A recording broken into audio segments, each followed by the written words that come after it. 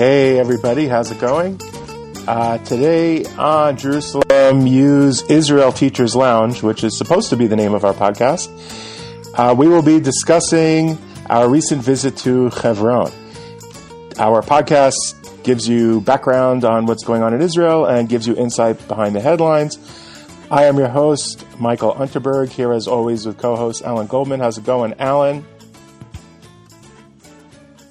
Are you there, Alan? Going good, Mike. Here you are. And here I'm again. There. Oh.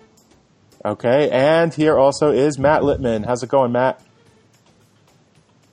It is going great. Good afternoon, everybody. Okay, as you can hear, we are working today by Skype, so that is why it sounds like we are recording on Skype. All right? Now, we can't see each other, though, because we turned off the video, so it's a really awkward way to make a podcast. Speaking of awkward silences, there you go. Yeah, I agree. Can you describe... there's a certain bit of mystery. I guess, but that's more for us than the listeners, which doesn't really help. Who wants to describe our outing on Monday before we share our insights and reflections? Alan, would you describe what we did on Monday? Okay. We went to Hebron, the city of our fathers and mothers. We went for a little Sior. Matt and Michael have been asking to, since many of our students, almost all of our students, go on a Sior of Hebron during their year. And both of you had not been there in quite many years. You asked if I could do a Sior of Hebron. What is a Sior? To see what is it. A walking tour of Hebron, an educational walking tour of Hebron to see, that very interesting state that brings all the issues of the conflict between Palestinians and Israelis into a very small, contained spot. Okay, so what areas did we go through? So we started with what is considered to be the cave of the patriarchs and matriarchs, where Avram, Sarah, Yitzhak, and Rivka, and Yaakov, and Leah are buried. If you go back to the Genesis in the beginning of the Bible, and Avram buys the cave of Machpelah from Ephron, and then becomes the burial cave, the ancestral burial cave of the patriarchs and matriarchs. And so we went to the place that's been traditionally cited for that for really thousands of years. Even though we don't have anything going back to Avram, we do have going back to Herodian times. Herod built a structure on that building, which still stands today and is still the base of it. But that's where we started. Then we made our way to the Avram Avinu quarter, or neighborhood, really, which is one of the neighborhoods of where the Jews live. And then we walked up Shuhada Street, which is one of the most contentious streets, to get to, Beit Hadassah and the Romano neighborhood. And then from there we cut up and did a little hiking, for hiking for us. Well, for middle-aged guys, that was a hike. Yeah. And to the ancient, exactly. Even though there were stairs for most of it, and then going up to Tel Romeda, that led us up to Tel Romeda, which is the other Jewish neighborhood, and is adjacent to what's called Tel Hebron, or the old city of Hebron, where also not legend. Some traditions have it that Ruth and Yishai, the father of King David, and his grandmother are buried. And then we walked all the way back down. Jess, Yishai.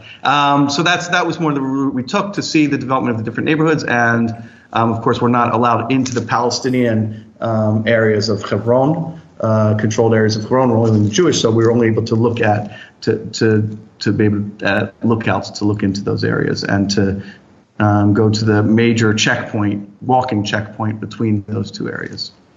How many Jews live in Hebron approximately? It always varies, but 800 is usually the number you see. And Arabs? Hebron, and that doesn't include Kiryat Arba. that doesn't include Kiryat Arba. Kiryat Arba is a separate settlement that's adjacent to Hebron. It's walking distance from Hebron, but it's a separate settlement, and that's a whole different story in and of itself. We're really just talking about the city of Hebron, and about 800 Jews and 200,000 plus Arabs. Right. Matt, what did you think of the? What were your takeaways from the day? So, as Alan mentioned, I hadn't been for many years. In fact, I was actually on my gap year almost 10 years ago. I went to Hebron, and I had a very different experience. And the first thing that was different for me was I had spent a Shabbat with a resident of Kiryat Arba, and then on Shabbat we walked to the Cave of the Patriarchs, and that experience was very enlightening, and obviously very one-sided in the way that facts and history and the reality at the time were all presented to me. We didn't do the same route that we did this time with the different neighborhoods and the different areas. So that was completely new for me, just to actually see that on the ground. The things that I was most taken with was I felt like the whole experience was very much geared towards tourists, which I was surprised that I felt that. I didn't think everything would be so sort of organized and clean and feel so normal like any regular tourist site in Israel. I very much had that feeling. There was a cafeteria where you could buy snacks, and there was gift shops in a couple of different places and things like that. So I was surprised by that, but I found that interesting. And also I was surprised by how little military presence I felt in the different areas that we walked. Alan described the different neighborhoods that we visited. And to be honest, the only time we really saw soldiers outside the specific buildings that we went into. Along the streets, there weren't patrols, there weren't jeeps driving around, things like that, which I had expected. So that was also an interesting takeaway for me. Alan, what were the main points that you wanted us to take away from the experience leading us around?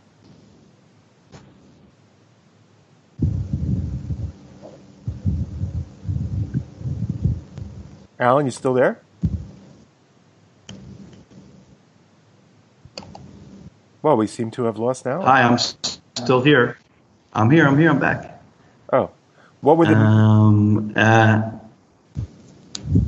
Yeah, so the main takeaways, like anytime you really go out to the field to learn, the number one is seeing, right? What are you seeing? You want to actually see and use your other senses, seeing, hearing, even smells, because the learning that you're doing when you're in the field should really be encompassing all your senses, and particularly for the three of us, since both of you are pretty familiar with the history and the political situation. It was an opportunity to actually see it in its environment, as opposed to just talking about it in the class and seeing pictures. One gets a very different perspective, as Matt is saying. Like, it seemed so normal to him, which really threw him off, and so that's a big part of it, because the truth is, usually it's kind of normal there. It's like quiet. It was a hot, quiet day. And we don't think about those days. We always think about the 2% of the time or less when things are contentious. So that's an important part of it. But also seeing, getting the perspective of space is very important. So that you know that you have the details in your mind of the history of it, of how it developed, of the contentions, of the problems. But now you can actually walk in space and it gives you a different perspective. So I really wanted you to get that perspective of being there and what that means. And that in some ways is subjective. Also, it's not, there are objective things, like when you walk on Shuhada Street, which is the main street of contention, one could say, which was it was a major Arab commercial street, and it's completely closed today. For security reasons, it's so you seeing those closed stores and the metal, the old school metal doors locked in all the stores. As you walk in, that gives you a different perspective, and so that's what kind of I wanted you to sort of hopefully gain. And I think that's sort of what, when you have a group that wants to articulate Israel's narrative, so they'll take you to Marat Machpelah, the Cave of the Patriarchs, maybe to the Avram Avinu neighborhood, and show you how, Jewish history is coming back to life. But they may not take you down Shuhada Street. And groups that are trying to assert a Palestinian narrative may take you down that street without explaining or sharing the sense of Jewish renewal that comes in Hebron.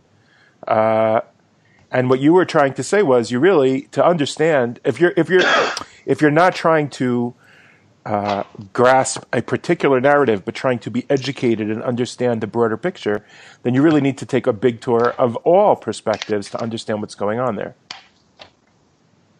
Is that a fair right? So here's the funny thing about that.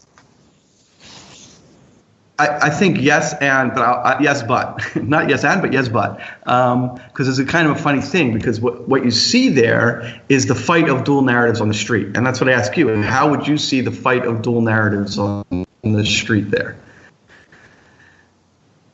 I think one of the things that I noticed when we were there is, for example, on Shuhada Street, both Jews had hung up signs, like sort of posters and flyers and things like that, to talk about their narrative.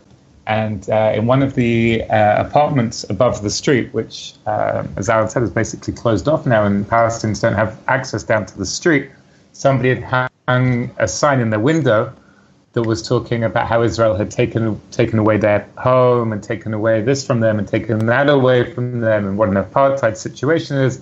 And both sides have used the street almost as a medium through which to tell their narrative. And I found that really interesting, that they're both taking the opportunity to put up these posters and these signs, so that even if you're even if you're being brought as part of a group or something from another side, you're still going to be exposed to their narrative too, just because you can't avoid it because it's hanging up in the street. So I thought that was an interesting thing to see as well. And it's even more. I want to emphasize. Yeah, go ahead, Mike. No, go ahead, Alan. So I just want to emphasize that more, because that dual narrative fight on Shuhada Street. So it starts with, okay, all the stores are closed. So why are they closed? So people would bring their explain it. So then the residents of Hebron and wanted to make sure that their narrative was getting out. So they hung those signs. So then that Palestinian that we saw hung that sign. And it's kind of this evolving debate. And you also, of course, have the other points where Jews were killed in Hebron in terrorist attacks. You also have memorials for them. Any place that they were killed is also around that. It's also part of this dueling narrative. Well, for me, that was the part that kept going around and around in my head, which is that the politicization of this is so ever present.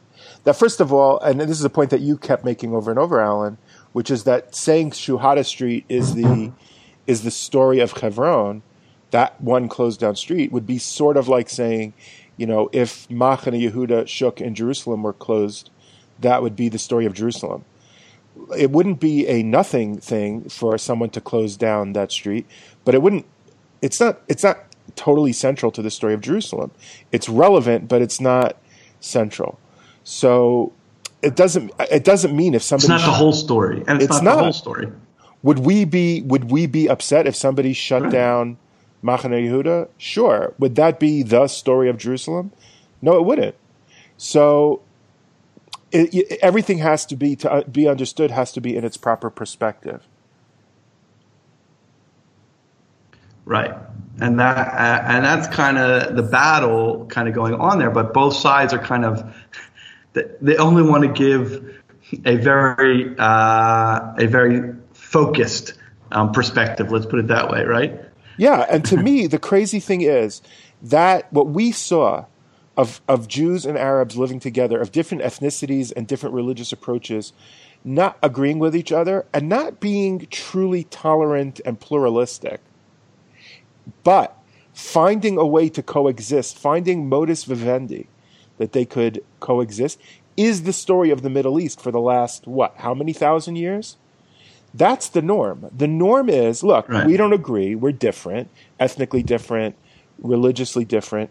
But Let's find a way. Like when you were showing us in Ma'arat HaMachpelah, the cave of the patriarchs, how the areas that remember Abraham and Sarah and Jacob and Leah are used most of the year by Jews, and the areas that commemorate Isaac and Rebecca are mostly used by Muslims. But then they'll swap, or they'll allow the other in and out at different times of the year. That type of haggling, that type of sort of marketplace existence, where all right, nobody gets everything, but everybody gets something, is so. Well, how do you say ofyani in English? It's so like a typical of Middle Eastern characteristic. Yeah, it's such a characteristic of Middle Eastern life that the fact that it's missing in modern Israel is the exception rather than the norm. And the difference and the reason it doesn't work well. Go ahead. Well, I just wanted to say I think that was the basis behind. Yeah, go ahead. Well, we're just cutting each other off in delays. Sorry about that. Just to finish my point, I think that it has to do with Jewish sovereignty. In other words, if you take Jewish sovereignty out of the picture, that's the part that's stuck in the craw of our neighbors, and our cousins. That if Jews don't have sovereignty, they'll make allowances for Jews to function. Jewish sovereignty certainly makes even more generous allowances for Arabs and Christians and Muslims living in Israel. But for many in the Palestinian community, not all, but I would say the majority in the Palestinian community, the idea of Jewish sovereignty in the Middle East is so anathema that they're unwilling to accept it, and therefore there's a blockage to the necessary haggling that would make coexistence entirely peaceful. Is that fair?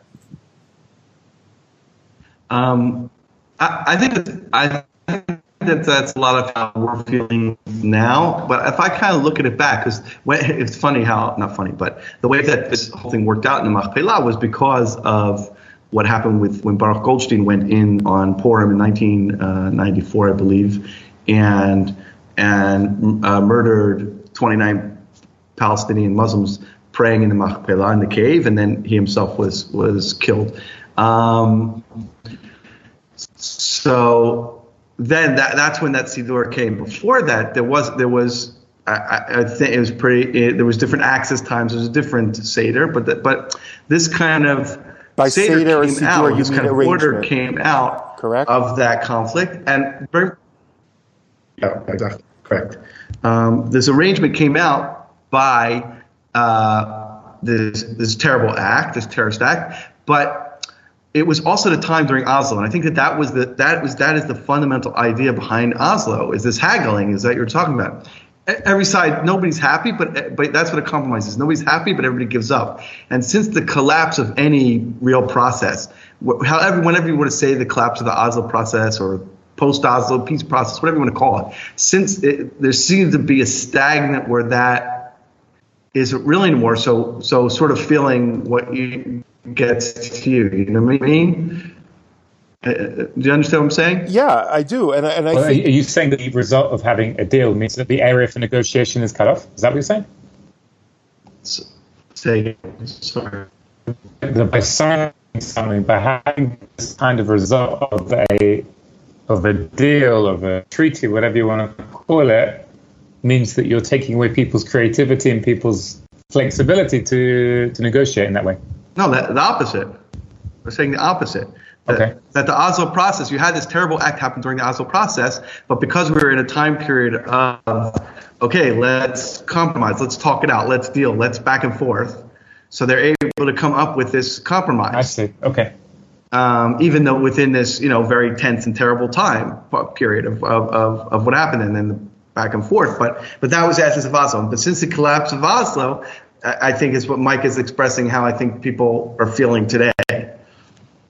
Well, but yeah, exactly. That the political handcuffs come on and make it impossible to find solutions. I'll tell you a funny way that I saw it when we were walking, and we saw those two new homes that were recently purchased by Jewish families along Shuhada Street, right? And they're moving in. They named one Rachel House and one Leah House.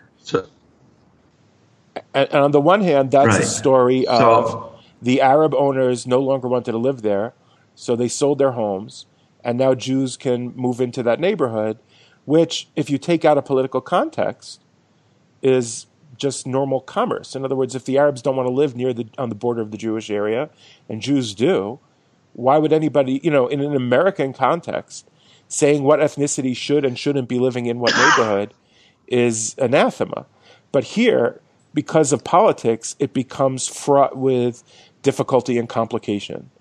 And I'm not saying that's. I just think that's what it is. I mean, if they acknowledge.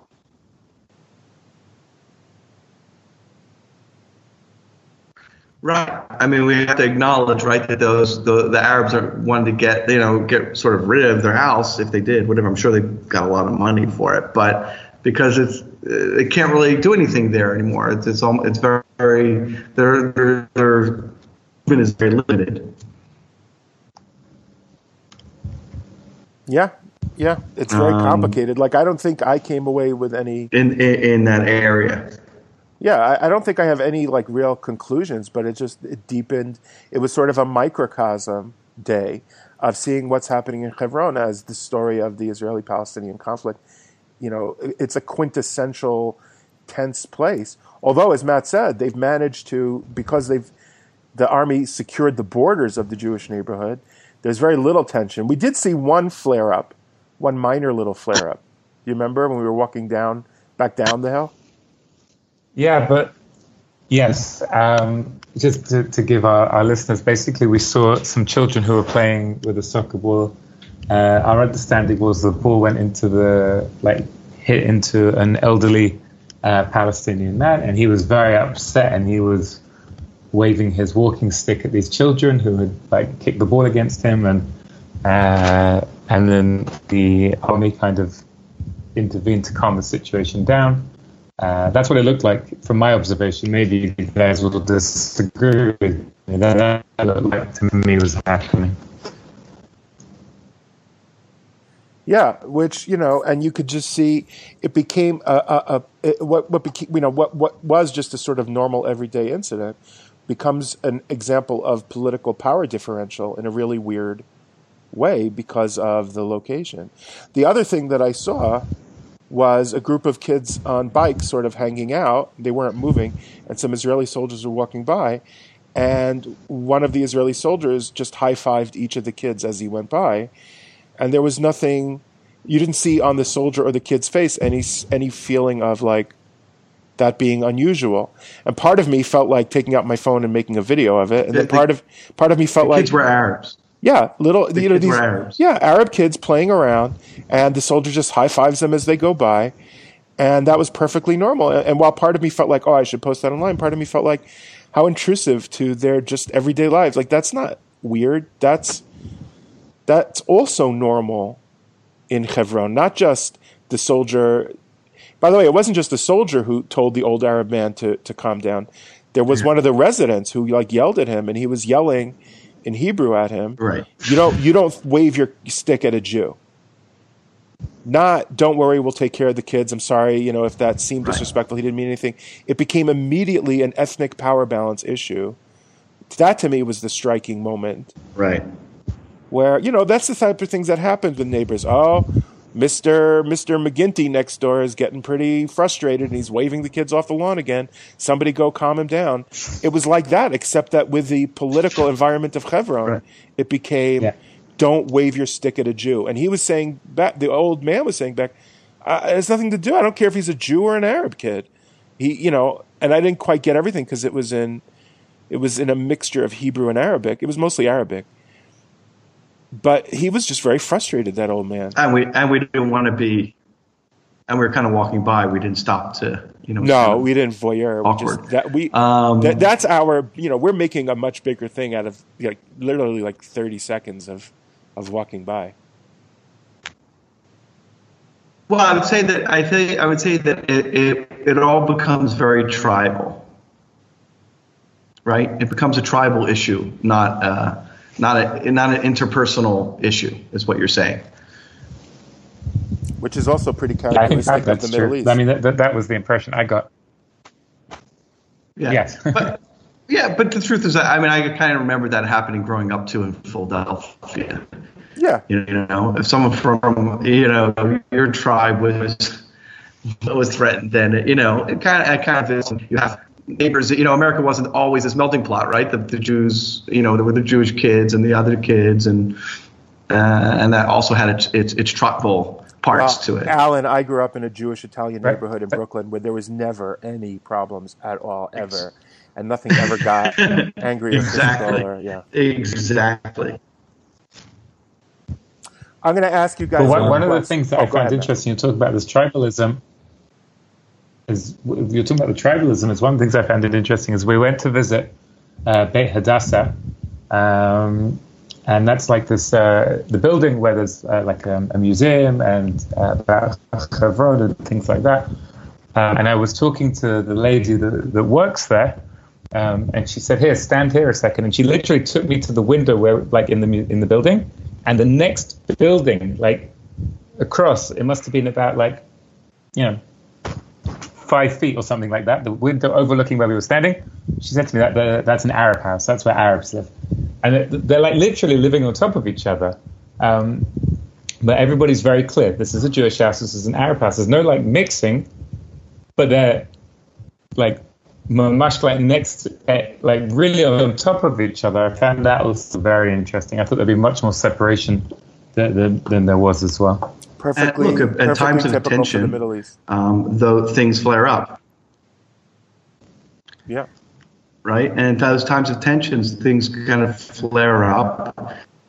And I'll go back to kind of Oslo. Like, I don't know if this is, Again, there's reports I've heard from people who live, Jews who live in Hebron, who would say that before Oslo, there was much more neighborliness that went on. So on the one hand, in the Oslo period, you have this haggling going on and kind of figure things out. But there are those who claim that before Oslo, there was a lot more neighborliness going on. You could say sharing of sugar or Jews milk would go or into coffee. Arab neighborhoods. Arabs would go into Jewish neighborhoods to go shopping or to borrow things, or life was more, that type of coexistence was more the norm. Of course, the Palestinian Arabs didn't have any sort of political representation. Now that they do, it's fairly dysfunctional. So I don't know which is better or worse, but it's all very messy. So to wrap it up, I want to ask you guys, how did you come out on the emotion scale? Like, where would you say your emotions were coming from at the end of the day? Well, that's a very, very interesting question. I tried to detach my emotions from it because I came, as far as I was concerned, on an educational experience that was, for me, was designed to learn and to, as you say, to see what was happening on the ground. And I did not want my emotions to interfere with my intellect.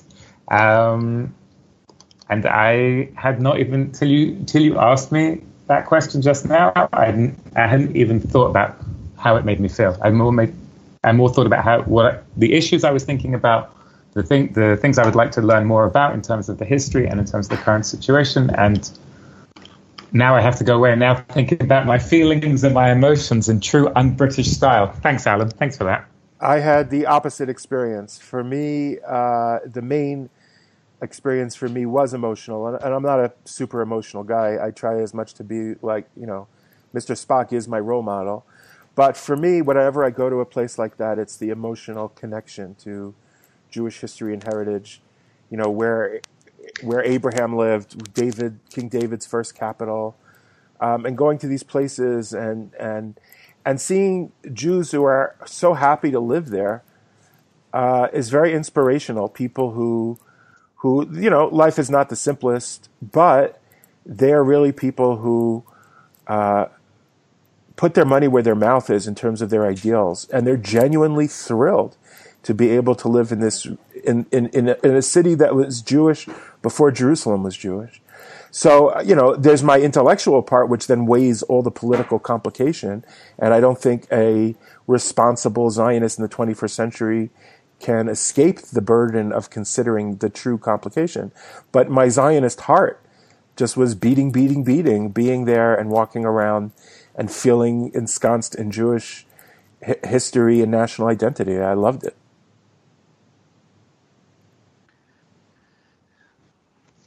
Well, before we sign off, I want to ask you guys a favor, and it's on the podcast, so you can't say no comfortably.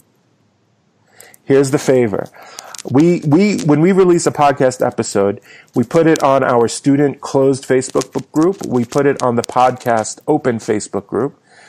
We put it on our website as a blog post.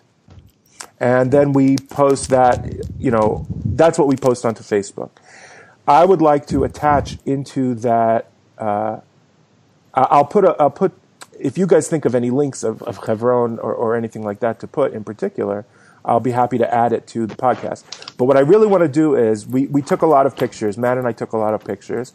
I would like you guys to pick 2 or 3 pictures that you think explain our day or demonstrate something about our day, and I will add that to this episode's blog page.